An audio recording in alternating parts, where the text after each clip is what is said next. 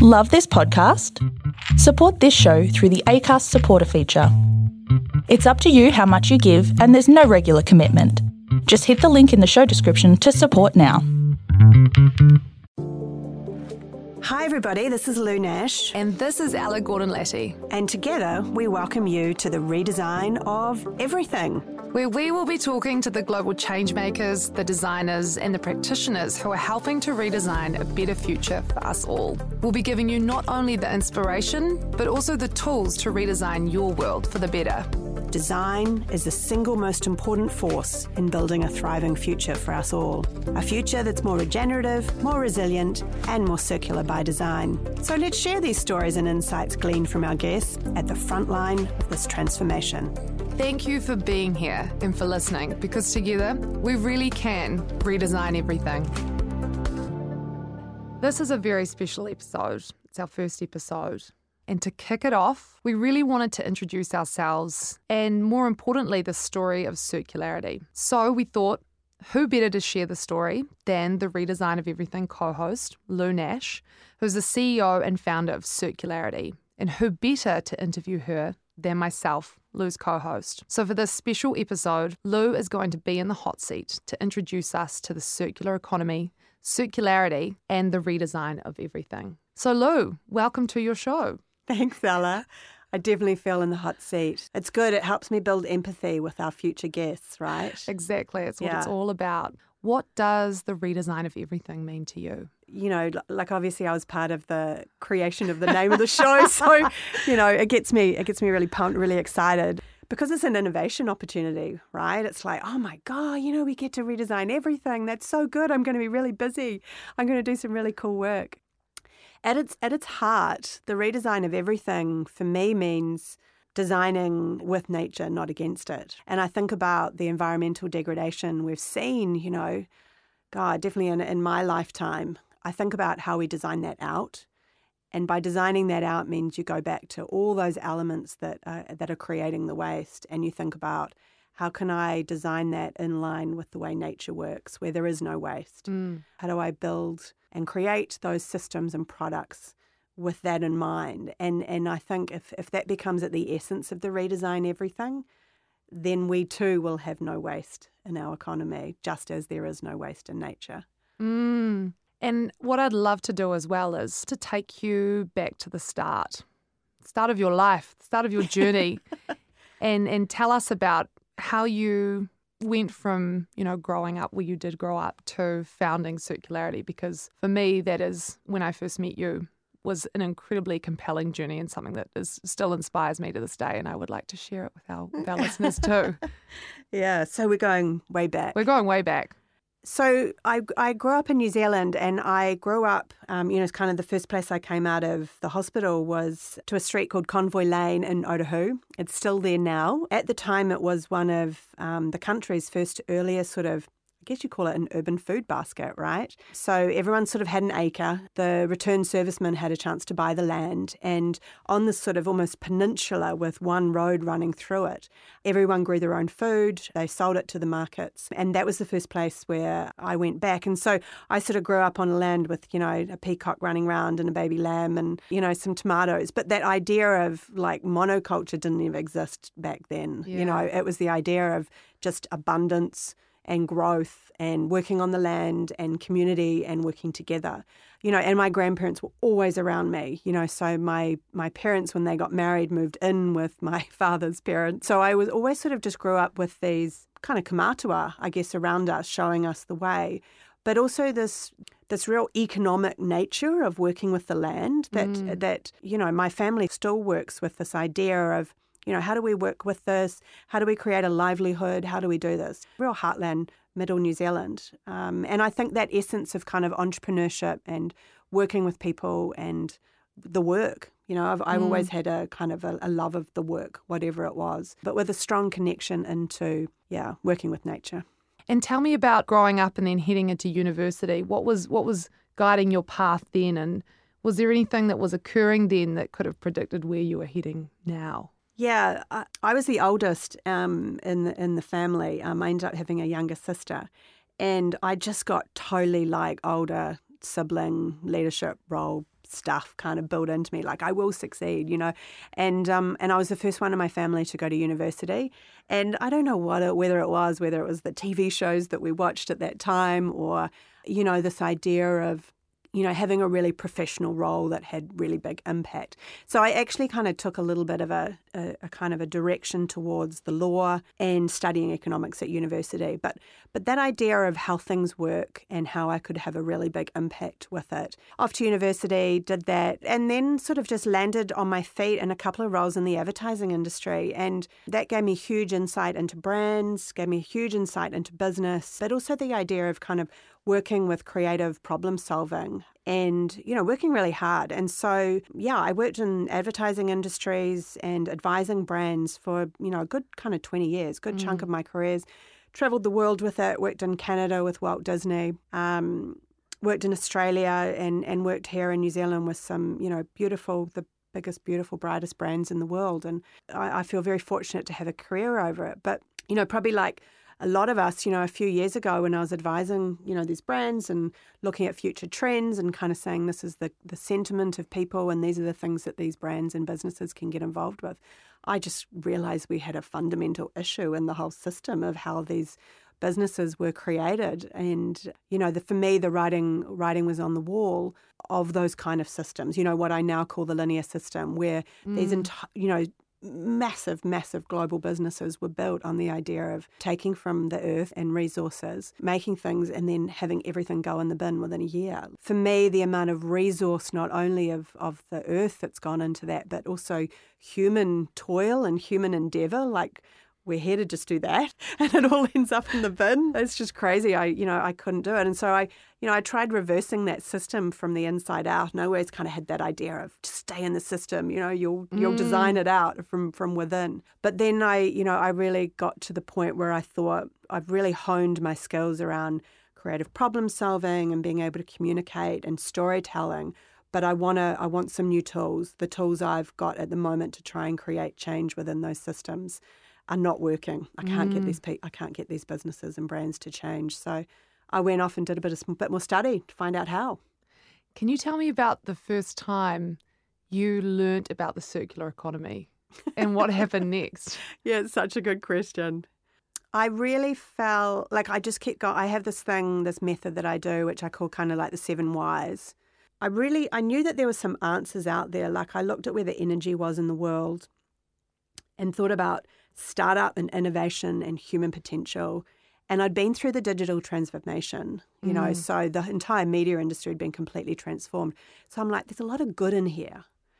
How do we make some of that stuff be part of this problem solving piece over here with, economic growth causes environmental degradation? How do we kind of tap into that stuff? So I really went into this master's going, how do I decouple that? What's the answers? And so then I fell into waste because waste is a byproduct of that problem. And then I think it might have been like an Ellen MacArthur website, but very closely followed by IDEO's Circular Design Guide. And it was just like, poof. When something lands in front of you that you're like, God, it's just so simple. We've got to stop doing that, make waste, and we've just got to bring it back in and keep it moving. And then to learn that's how nature designs everything. It's just like, oh yeah, that's the answer. So for any listeners that aren't familiar with the circular economy, one way to define it is an economic system aimed at eliminating waste and the continual use of resources, focused on kind of 3 principles: designing out waste from the beginning, keeping materials in flow, and regenerating the environments in which we work in. What happened after that? I first heard about the circular economy when I was studying this concept of waste and how to solve it as part of a Masters of Tech Futures. And, just a light bulb went off. This idea that the economy should not be linear as it is, make, waste. It should be circular. We should bring everything back and remake things. And the idea that there's no waste in nature and it's all based on that principle, massive light bulb moment. So it's really interesting because so many people, might come to a point in their career where they go, actually, I'm going to shift gear, but don't do it. And so what was it like shifting gear? Was it overwhelming? How was that whole experience for you? Yeah, God, I'm going back. I'm feeling overwhelmed. She laughs. I just knew that this old way of working was not going to continue. Like I kind of called it the Kodak moment. And because we'd been through that digital transformation, knowing that 1 minute we're using CDs, the next minute music and movies is digital, and it just looked completely different. I knew that this was another one of those moments. So I knew I was in the right swim lane. You know, I'd always been a strategist. I was always looking forward at what was coming. And I knew if I got in that swim lane, it would be okay. But yeah, without a doubt, I just knew that this was all I could do. I just knew that it was like, even if I hadn't found the answer and started a business, I think I would have gone on to do a PhD and just kept studying this concept. It's big enough. The problem of waste is big enough. At Circularity, we help businesses unlock the circular economy opportunity. We're driven by the belief that together we can create a thriving economy within our planetary boundaries. This podcast has been designed to connect a community of passionate change makers on a mission to achieve this. We would so appreciate if you could review and share this podcast. The more ears who hear it, the faster we can initiate the change. For more information on what we do here at Circularity, head to circularity.co.nz. So we know that once you left the Tech Futures Lab, you started Circularity. Can you tell us about that experience and what you were seeing out there and the kind of changing and shifting needs of organisations? Yeah, thanks, Ella. So I was in such a hurry, right? So yes, I pivoted. I needed a new career and fast. I'll never forget, like, kind of the first 5 or 6 weeks after quitting my job and starting studying, and, coming in home through the front door, and my husband just kind of gave me this certain look like, oh my goodness, what she's doing, hurry up. And I was like, I'm not sure what I'm going to do. But I actually started Circularity while still at the master's program. I was only about 3 months in. The nature of the master's program and why I really liked it over and above a PhD was that it had this great mix of kind of personal kind of study and looking at that, but also this kind of dragon's den mentality. So every kind of 5 or 6 weeks you had to get up in front of everyone and present your idea and your research and where you've landed. And I guess because I've had a business entrepreneur background, my idea was always, I'm going to start this thing, I'm going to start this business. Oh my goodness, I'm going to start a business that helps other businesses, and that's how I can scale my impact, because I know how to work with businesses. I know how to build empathy with the systems and products that they're working with. I've got this significant history and career of building brands. I know about all of that. And that's what we need to solve this problem. We need to create this counter world, all these other brands over on this other side that have managed to work with resources, who want to design their packaging to be better, who want to build their businesses with these new business models that don't create environmental degradation. So I'm going to help them do that. And so the idea of circularity, so it was kind of like, what does a new agency look like? It looks like that. That's what a new agency does. It helps businesses become better. And I'd love for you to tell our listeners a bit about the work that gets done at Circularity. Yeah, so as soon as I'd kind of worked out that concept and I'd done a really bad logo and presented it and kind of cracked through, my feedback from my advisors was like, okay, cool. So how are you going to do that? And why don't you just start prototyping how you're going to do that and get clients straight away?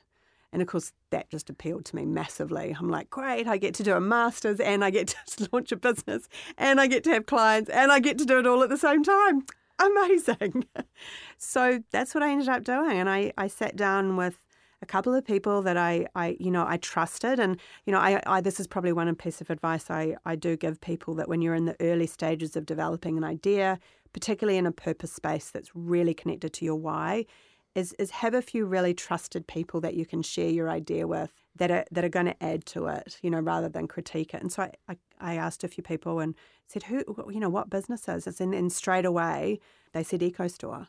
They had a long history of working in this way. It was a founder-based business from Malcolm Rand's. They had a really cool, young, dynamic team running the business, and they'd already leveled up their sustainability, and they wanted to level it up even more. So I was starting from that base. So the first foundations of circularity services were tested and prototyped with real clients, and EcoStore was the lead one. So where we landed with that was when I went to EcoStore and I'm like, great, let's do circular economy with you. What do you need? And they were like, well, we need a full day workshop with the entire business to embed circular economy thinking into every part of our business. So we need to build capability. Boom. First service, right? We help businesses build capability in circular economy. It's not just about me coming in and doing it for them. It's about everybody in their business knowing how to do that, from the person that orders product and procurement all the way up to the person that sells it, all the way up to the CEO when they're making financial decisions around this stuff. So that was kind of the first core service that we established. And then once we'd embedded it and we ran these innovation workshops with them and started exploring where they could go, we suddenly went, right, they've landed on an idea. They want to tackle plastic waste and the broken systems. And then we went, we need to redesign the system. How do we use design thinking to help them solve that and design that new system?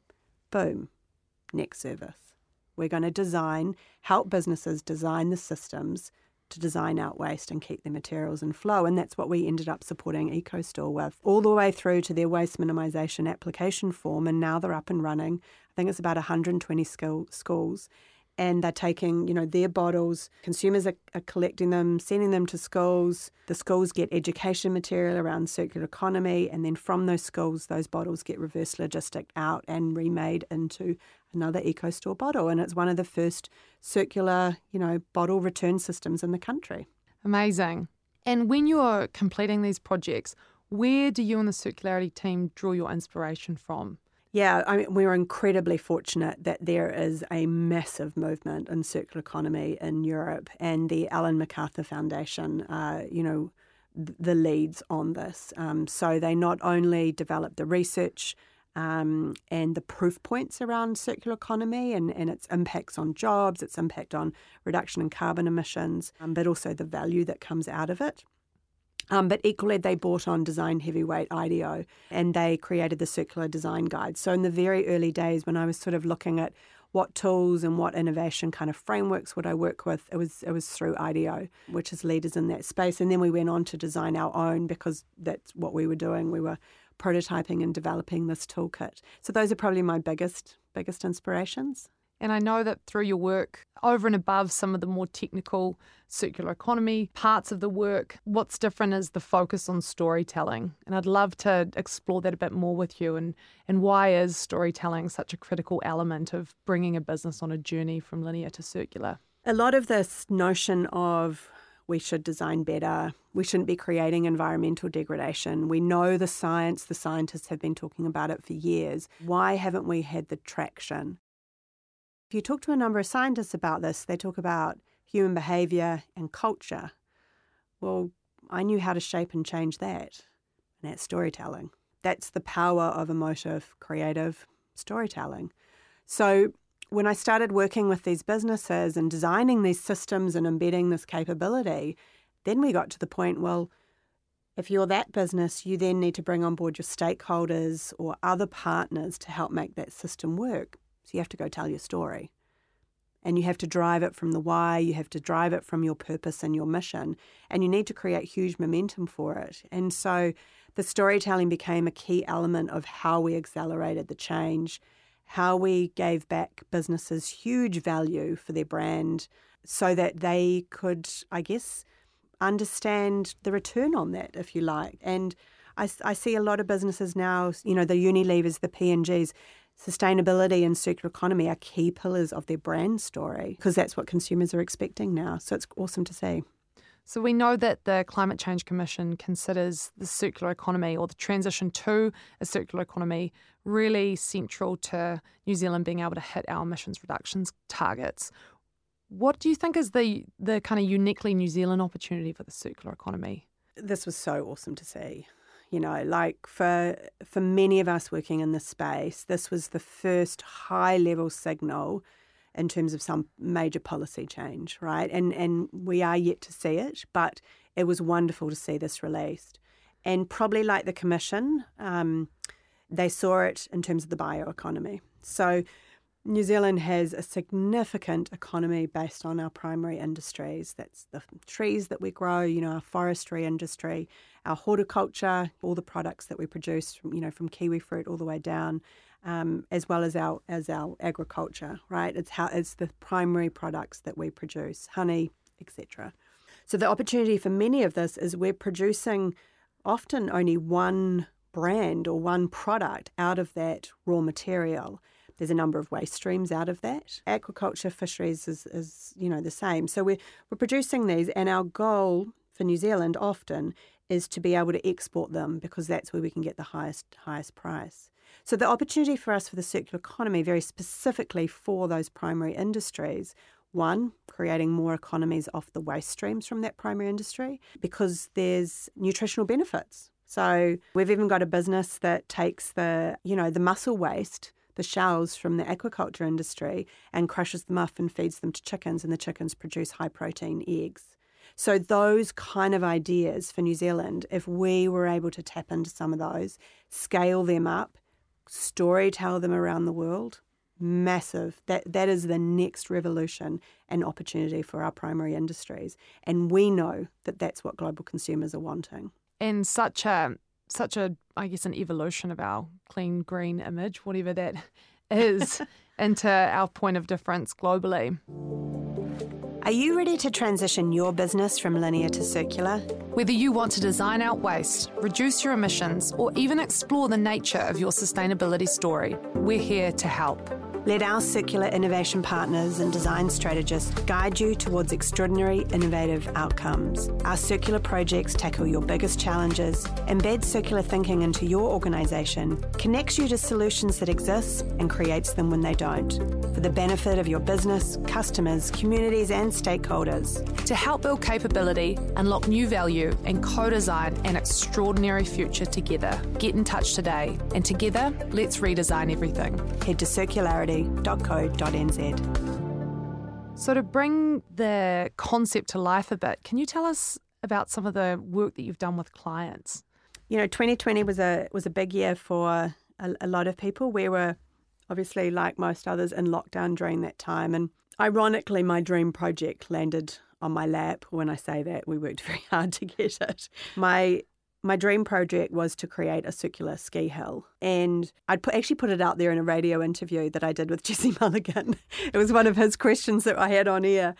And I really love the idea of putting out an idea to the universe, and it comes back to you. And I thought, it's going to come back to me. It's going to happen. And it did, of all times, last year when we just came out of lockdown. I think we were in that 2.5-point zone of lockdown. And someone had heard that interview. They knew someone at Cadrona Treble Cone, and they helped me set up the interviews, and we had those very early conversations. So really so what does a circular regenerative ski hill look like, and how do you go about that project? So we ended up going down and really understanding the flows on the hill, and also the risk that hill and business faced with things like climate change, the cost of waste, things like that, and really saw Cadrona and both Treble Cone as living systems where a business is operating. So we wanted to understand what the performance of those and health of those living systems were now and into the future. So we started uncovering, data around that we're looking at 30 less snow days by 2050. So what sort of effect does that have on a ski hill? Huge cost. You're manufacturing snow. Has a really big impact. And so when you start to kind of unpack and line up business and environmental dynamics, you start to make really different business decisions. So we just started we have this kickoff session at the beginning of all our projects. We had it with Cadrona and Treble Cone. We shared this data, and we looked at all the flows up and down the hill, essentially. People, waste, product, coffee cups, packets of chips. We found out that chocolate wrappers, those little tiny ones that I too have been guilty at shoving in my child's pockets, because you lose them for the day and off they go, and you think they'll have that chocolate bar, and if they get buried in snow, they'll find something to eat.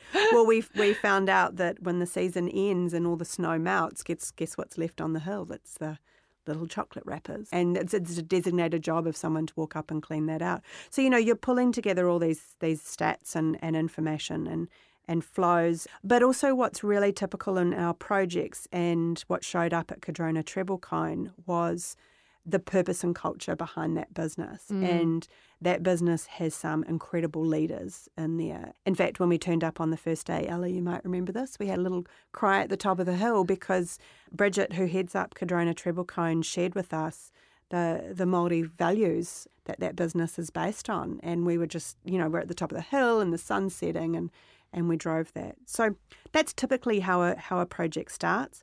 And then we get right into the nuts and bolts of it. Okay, cool. So what are the numbers of all the waste? What does the waste system look like? What are their customers asking for? Where are the opportunities to design it better? And then you just kick in and start prototyping that. Amazing. And I know that we talk a lot about mindsets and changing mindsets and that being a critical enabler for permanent and sustainable change. And I know you work with dozens and dozens of team members and clients. What are some of those more kind of human changes that you see in mindset when team members go through the process with circularity?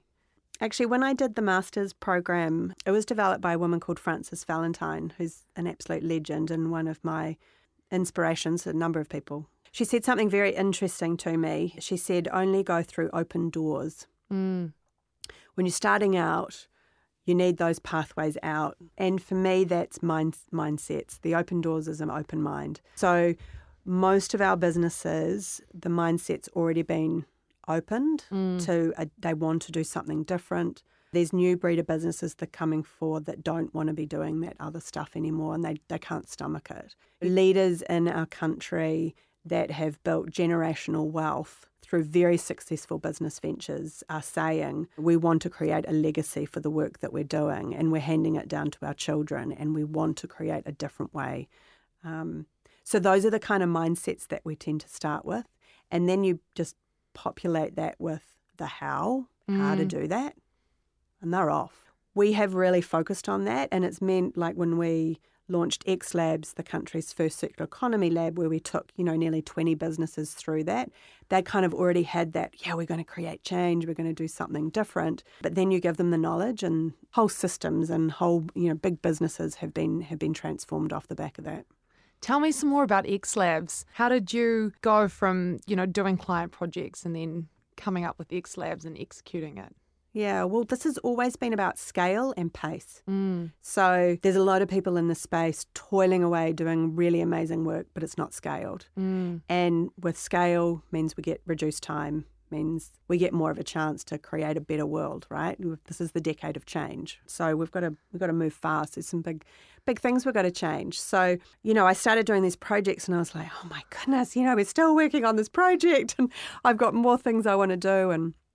But I knew the learnings out of it was really good. But essentially, Auckland Tourism Events and Economic Development, now called Auckland Unlimited, came and said, hey, we've identified that for the Auckland region, we've sort of, I think it was a $6.8 billion opportunity to unlock the circular economy, reduce emissions, reduce waste. We want to put some money behind this.